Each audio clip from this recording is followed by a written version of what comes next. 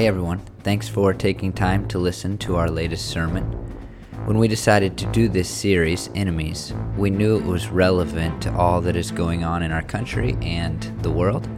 However, as we moved closer to Matt starting the series, it became clear that a study of what God says about dealing with those that are against us is as pertinent as ever, and one of the most significant topics in our country right now. God's timing really is incredible. With the timeliness of this series in mind, I hope that you will subscribe to this podcast so that you have the best chance to hear all of the sermons. Also, please share these sermons. I honestly believe that you doing so can make our country and maybe even our world a little bit better. Again, thanks for listening. I trust that these sermons will help you to learn and live more fully for the glory of God. Well, with my extensive experience with enemies, Chad thought it would be good for me to speak on this subject because I've got just so many of them. But I want to use this. It's going to be a 3-week sermon series to really lay the groundwork for the topic of enemies. And the verse I want to start with is Matthew 5:43 through 47. So I'm going to read that. You had heard that it was said, love your neighbor and hate your enemy. But I tell you, love your enemies and pray for those who persecute you, that you may be children of your Father in heaven. He causes his sun to rise on the evil and the good, and sends rain on the righteous and the unrighteous. If you love those who love you, what reward will you get?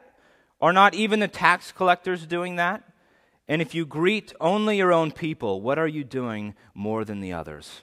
Do not even pagans do that?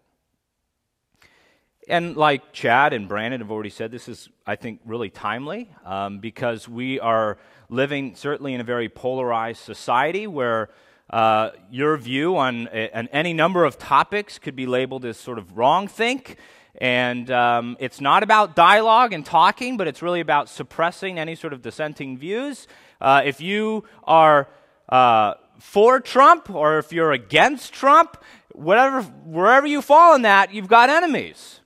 If you think that the violence in Charlottesville was the cause of left-wing counter-protesting or far-right-wing protesting, or maybe both equally, no matter where you fall in that spectrum, somebody's going to be angry at you. Someone's going to think that you're evil. Someone's going to be mad at you. And someone's going to think that you are their enemy and that you don't deserve any respect, certainly any semblance of humanity. And maybe you're that way too. Maybe that you have a view on any number of those topics and you're thinking, man, those people, they do not deserve respect. They do not deserve to be treated nicely. Those people are my enemies. And I'll give you sort of an example. In preparation for this sermon, I was looking for sort of polarizing viewpoints. And I came across this video recorded in 2014 of this expecting mother who went to an abortion clinic in Arizona. Arizona is one of the 21 states where you can get an abortion at any time in gestation. And she was specifically looking, she was 23 weeks pregnant at the time, for a late-term abortion. And the counselor was explaining the procedure, some of the options that she had, and they said, well, what we would probably do is we would insert a needle through your stomach with a chemical called digoxin. And it would go into the fetus, and it would cause fetal demise. And she asked, well, what is demise? He said, well, death, right? It would stop the fetal heart. And she said, this is what we recommend, and then we would go in there. You would either go into labor and you would deliver a dead child, or we could go out and we could try to remove the child, usually in pieces. And then the counselor said, but you don't have to use the digoxin. If you're not really wanting to use the chemicals, there's other ways to do it. And we could go in and the doctor could just take out the child, like I said, usually in pieces. But then again, if it comes out in whole, there might be movement afterwards. But don't worry. There will be no attempt to resuscitate. and it will, the words, self-terminate. Which is to say, we'll leave it on the table as this child is struggling for life, and we'll let it die. And this is an undercover video, so she's recording this. They don't know that she's recording this. And I was the whole time thinking, how can someone just talk like this so senselessly? Just without any sort of semblance of emotion or shame. It just seems so wrong. It seems evil, doesn't it? And what I was feeling was, man, these people don't deserve my love, certainly. Not my respect. This is cruel. This is evil. That's how we often feel towards people we disagree with. And if you're feeling that, just kind of with that story, that's kind of what I want to address, because that's when it's hard. And it's about, then, my first point that I want to make is knowing what the rules are. As Christians, we need to know what the rules are. When I was beginning my sort of career at Costco, and I just gotten into management, I'm leaving Costco, so this is going to be sad. I'm not going to have as many stories. But when I had become a manager at Costco, I was a new manager in management, and they send you off to this leadership conference, right? And you have all these top executives talking to you and trying to inspire you. In fact, that's when I kind of realized, man, I really don't want this, because they're like, Costco's awesome. You work 20 hours a day. You never see your family. Woo! I'm like, what? That's not inspiring, right? But, so that aside, one of the things that we had to do, though, was a lot of team building exercises, and they had something called the Egg Drop Challenge, and they put you into groups of 5, and we were all competing against these other groups.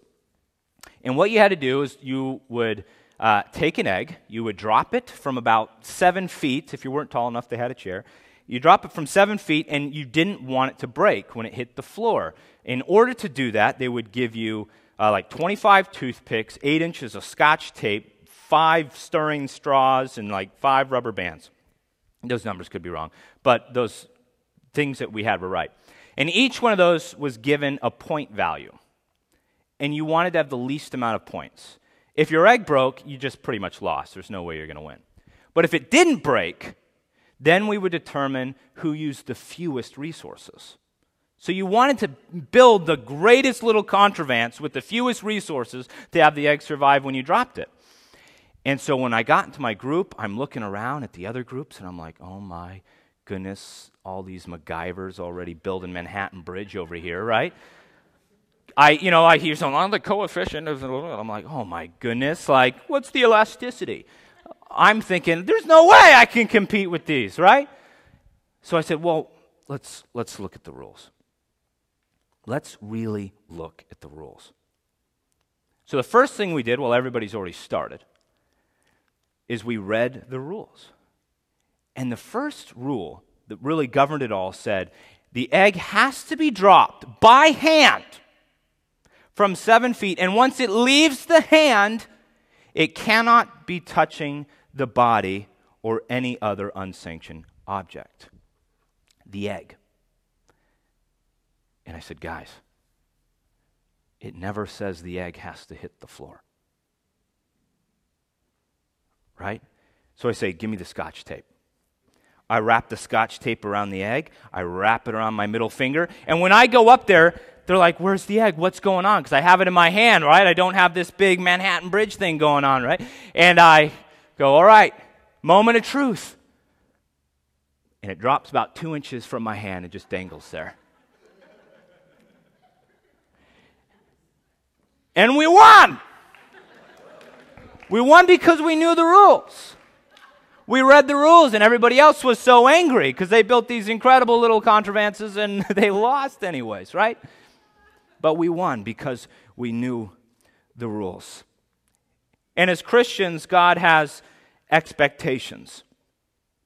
Because what does it say in Matthew 5:43 through 47? It says, love your enemies. You might be thinking, how does this sort of know the rules congruent with the love your enemies sort of anecdote? But here's what it is. The love your enemies was not what was common, right? Because what does he say? He said, you've heard it said, hate your enemies. Those are the rules that the world is playing by. That's what comes natural, what you typically feel. But he said, those aren't the rules. The rules are love your enemies and pray for those who persecute you. And I just want to show really quickly a picture of a common game. Is that going to work? Oh, yeah. All right. So checkers. Checkers is a really old game. In fact, in the ancient southern Mesopotamian city of Ur, which is now sort of modern-day Iraq. Yeah, it's modern-day Iraq. They found a 3000 BC version of checkers. And not only that, in 1400 BC, in Egypt, that's around the time that Moses is leading the Jews to the Promised Land, right, out of Egypt, they had a game of checkers as well. It wasn't exactly this board until about 1100 AD by a Frenchman. But they had checkers. This super incredibly old game, and when I play checkers, I'm just trying to jump pieces and get them kinged. But in professional checkers, there's men's tournaments, women's tournaments, there's international tournaments. In fact, it's so aggressive. Checkers is so aggressive that there are 3 moves that you're not allowed to make in checkers because it gives you an unfair advantage. But it's an incredibly aggressive game. And so what game is this? Checkers, right? But not just checkers can be played on this board, right? It's chess. You can play chess on here as well. And so kind of what Jesus is saying is the world is seeing the right board, but the wrong game. Because checkers is a game about destruction. Taking as many as you can. And I'll tell you a story about this. In high school, really just in the world in general, popularity is kind of big, right? Being cool is really big. But when I went to a public school, and in high school, popularity is important. And I was never like the tough guy. But I still was the guy that really tough guys didn't want to mess with. Right? Because I was the witty guy. I was the funny guy. And man, if you mess with me, I would make you stutter and then I would bludgeon you with every verbal misstep. Right? I would finish your sentence and then I would take that sentence and strangle you with it. I could do it. I could make you feel so self-conscious about every single feature you had. I could make you feel so stupid about every single word that you said. I would make people laugh at your expense. And I would laugh in your face. And I was good at it. I really was. Because that was my key in. Well, then I met a kid named Anthony. Brilliant. Much smarter than I am. He's actually an engineer now. He's working in Amsterdam. He and I are very good friends now. But one day in class, he said something that I didn't like. It wasn't even mean. It wasn't even towards me. It was just something I didn't like. So I railed into him.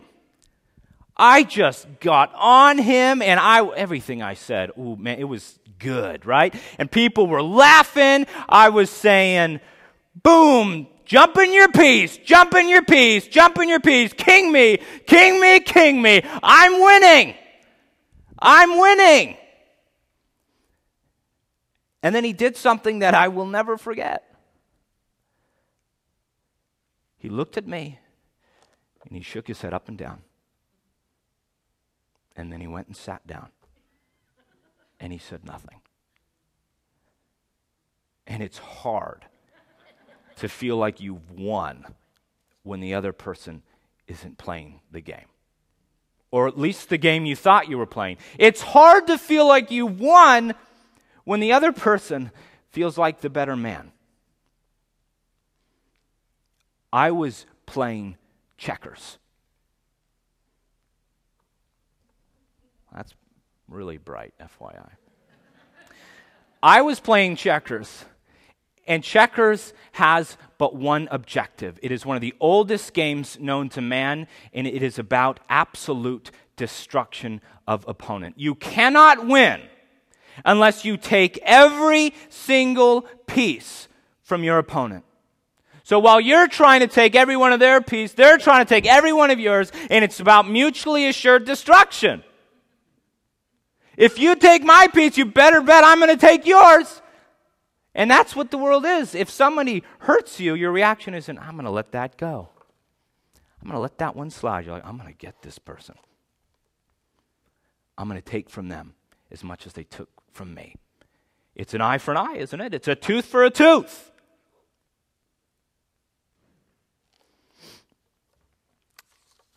But I knew that day when Anthony didn't play the game that he was the better man. But it's ingrained in us. I mean, I think about Rogan, my son, and Hazel, which is Chad's daughter. When those two get together, if somebody scratches or hits or takes, what's going to happen? I'm going to scratch and hit and take from you. You've wronged me, you've hurt me, and the only remedy is for me to do it back to you. And it comes sort of innate in us, where what we want to do is to hurt when we've been hurt. But that checkers board, if you think about how a different game can be played on that board. And what's interesting about chess, I can't take this analogy too far, but what I will say in chess, what's very interesting is that theoretically you can win the game without taking a single one of your opponent's pieces. And you can do so without losing any of your own. It's not about mutually assured destruction. And that's what Jesus says. He said, you've heard it said, you should be playing checkers. That you should be taking and hurting and being cruel and unkind when somebody else has done that to you. But that's not what you should be doing. When they hurt you, when they're cruel to you, when they are unkind to you, I want you to love them. That's hard. But those are the rules. But can we at least all agree that it's a lot easier to be mean? Right? To just give people a piece of our mind. My dad, not that he never does this, he has done it, certainly, but he's not very good at it. And it's just because nobody understands him, right? Because he'll be like, who's that nomadic troglodyte thinking he can get away with his vituperative curmudgeonliness? I'm like, Dad, yeah, I mean, you took those words like I was thinking those words, right? And you just took them right out of my mind. Said nobody ever, right? But it doesn't matter whether it's easy or not, or whether we're not good at it, rather. In fact, the phrase, hate the sin, but not the sinner, is so much easier said than done. If someone punches me in the face, I'm not like, I'm so mad at that punch. I hate that punch. That punch was evil. You're all right, though. You know what I mean? Sometimes it's just hard to untangle the sin from the sinner sometimes. Hate the sin, but not the sinner. It's cute, but it ain't easy.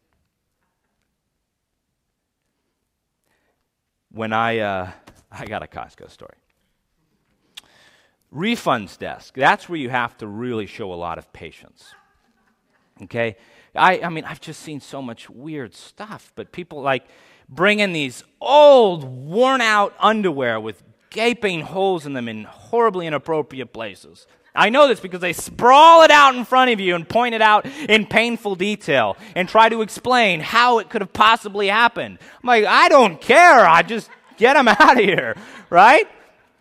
Old, moldy food, just several years expired. Like, I found this. I'm not sure if I bought it at Costco, but can you return it?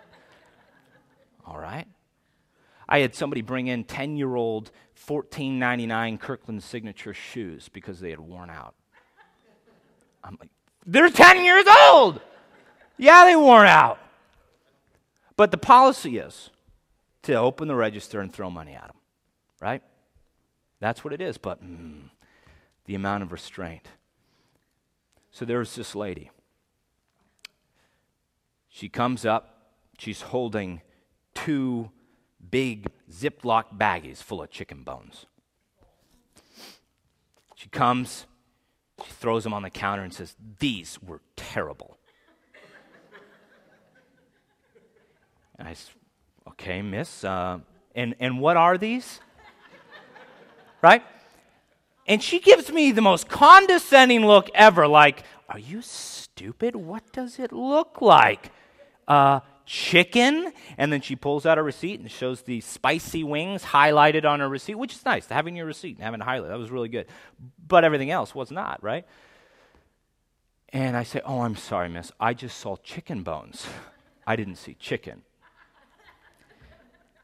And she said, "Well, they were terrible. That's why I'm returning them." I said, "Okay, so you said they weren't good, right?" And I hold up the bag like, "Can you see this? There's bones, right? You ate them all." And she says, "Yeah, that's what I said. That's why I'm returning them." And, right here, it's boiling. See, this is when I had just gotten into management too, so it's like I couldn't afford it. I couldn't do it. I couldn't say something wrong, but man, did I want to say, "You ate them all, lady. This is 2 bags of chicken bones. If they were terrible, why do you eat them," right? Can you imagine? These are disgusting, right? Who does that? But I didn't. I opened the drawer, and I just threw the money at her. But man, it's so much easier to love people who are just reasonable. To be nice to people who are just like nice to you and don't immediately just want to be rude to you and jump down your throat. Man, I like those people. And Jesus says, "Well, congratulations. You're like everybody else. You're like everybody else." That's really my second point. I've said this before, but I want to expand on it more, but it's that we need to love despite, not because. So loving despite, not because. So Kennedy, when we were going to attempt to go to the moon, and it was like 1962 in a speech, he says, "We do this and the other things not because it is easy, but because it is hard." And we should love, not because it's hard, but because it's the right thing to do. But it is hard. So when Jesus says, "If you love those who love you, what reward will you get? Are not even the tax collectors doing that? And if you greet only your own people, what are you doing more than others? Do not even pagans do that?" Luke 6:32 through 36 has Jesus putting it this way. He says, "If you love those who love you, what benefit is that to you? For even sinners love those who love them. And if you do good to those who do good to you, what benefit is that to you? For even sinners do the same. And if you lend to those from whom you expect to receive, what credit is that to you? Even sinners lend to sinners to get back the same amount. But love your enemies and do good and lend expecting nothing in return. And your reward will be great, and you will be sons of the Most High. For he is kind to the ungrateful and the evil. Be merciful, even as your Father is merciful." Because loving when it is easy is literally no different than what everybody else is doing. That's the long-standing idea of reciprocity, which is if you do something for me, whether it's how you make me feel, whether it's what you give me, it's what you do for me, I'm going to like you, I'm going to love you. And if you don't, you do something that makes me not like you, I'm not going to love you. You do bad, you get bad. That's reciprocity.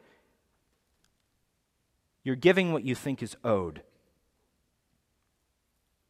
But that's not what God says. Because if my wife is cooking a meal for me and I love her because she cooks meals for me, because that's the only reason, then what am I?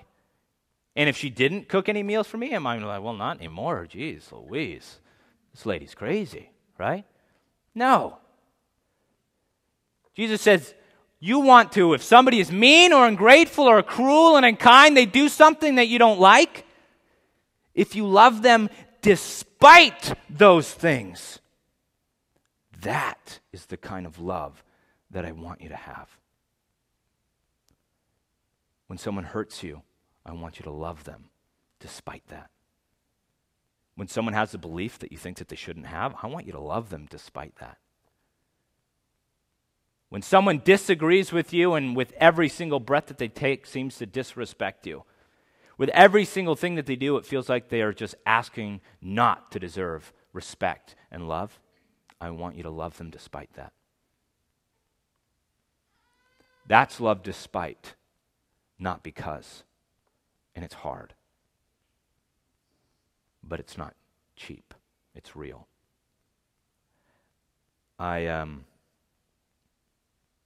When I was growing up, I wasn't the best big brother. And with my brother being sick, it kind of causes you to look back and see sort of the things that you've done with a little bit more permanency and certainly regret. I just think about how mean I was to him because I wanted to be cool. And I would always kick him out of my room and yell at him and make fun of him. And my friends would laugh at me and say, "You are so mean to your brother." And I would take that as a sort of stamp of accomplishment. Man, was I cool. And had I known what a moment of coolness would have cost me, I would have done things differently.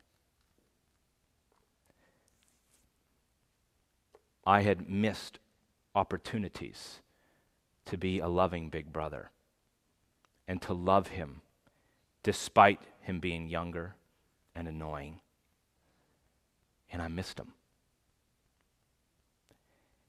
And I think about this time I was at La Jolla Beach in Southern California, and my parents had bought me this really incredible race car. It was the remote control car. It was big, it was fast, and it was just awesome. And I was riding it on the sandy sidewalk of La Jolla Beach. And I asked my brother to race it. And he was faster than I expected. And when he was running full speed for literally no reason, I turned the car into his feet so that he fell down at full speed. And he fell and he scraped himself up. And he screamed. And I did it because it was easy to be mean. And I think about, so he has schizophrenia, and one of the first things I did, my mother was telling me that I needed to do this, was to really research schizophrenia. And one of the things I found was that if you're vulnerable to schizophrenia, you don't always manifest symptoms. Sometimes it takes some sort of life event to sort of trigger it. And did that happen? I don't know. But one of the things, drugs can be one of those things. And I know that early on in my brother's life, he got involved in some of that stuff. And where was I? Right? Where was I? Aren't I supposed to be the big brother? Aren't I supposed to be saying, don't let that stuff get to you. Come with me. Be with me. I'll protect you. I'll be your big brother. But you're young and annoying. And I missed an opportunity to love despite. And it has given me lots of memories filled with shame. In these moments, you have an opportunity in life to choose to play checkers and to give back what you think is owed, or to think, man, what would God do in this situation?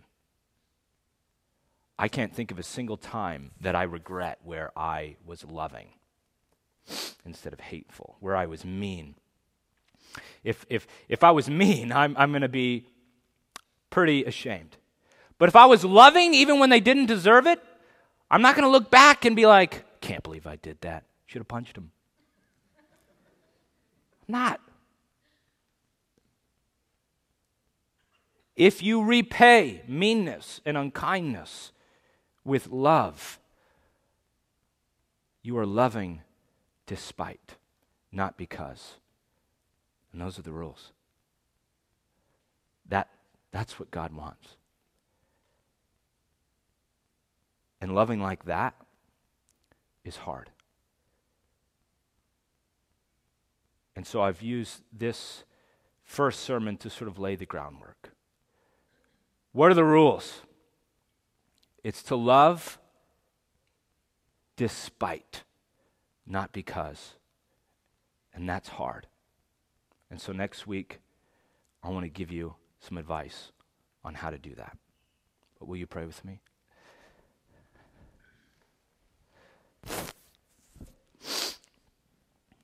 God, I pray most for your forgiveness for the times that certainly I and those here were mean and cruel when we should have been loving and kind despite what we felt the other person deserved, God. I pray that we would be faithful followers of the rules that you've given us, God, that we would love our enemies, even when it's hard, God. I thank you so much for the opportunity to be able to share your words, God. I thank you so much for the opportunity to be a witness to you, God, and I pray that you would work in the hearts of those who heard, God, and that you would allow us to implement these words, even though it's hard, God. I pray that we would take it seriously and that we would do it. And we love you in your precious and holy name. Amen.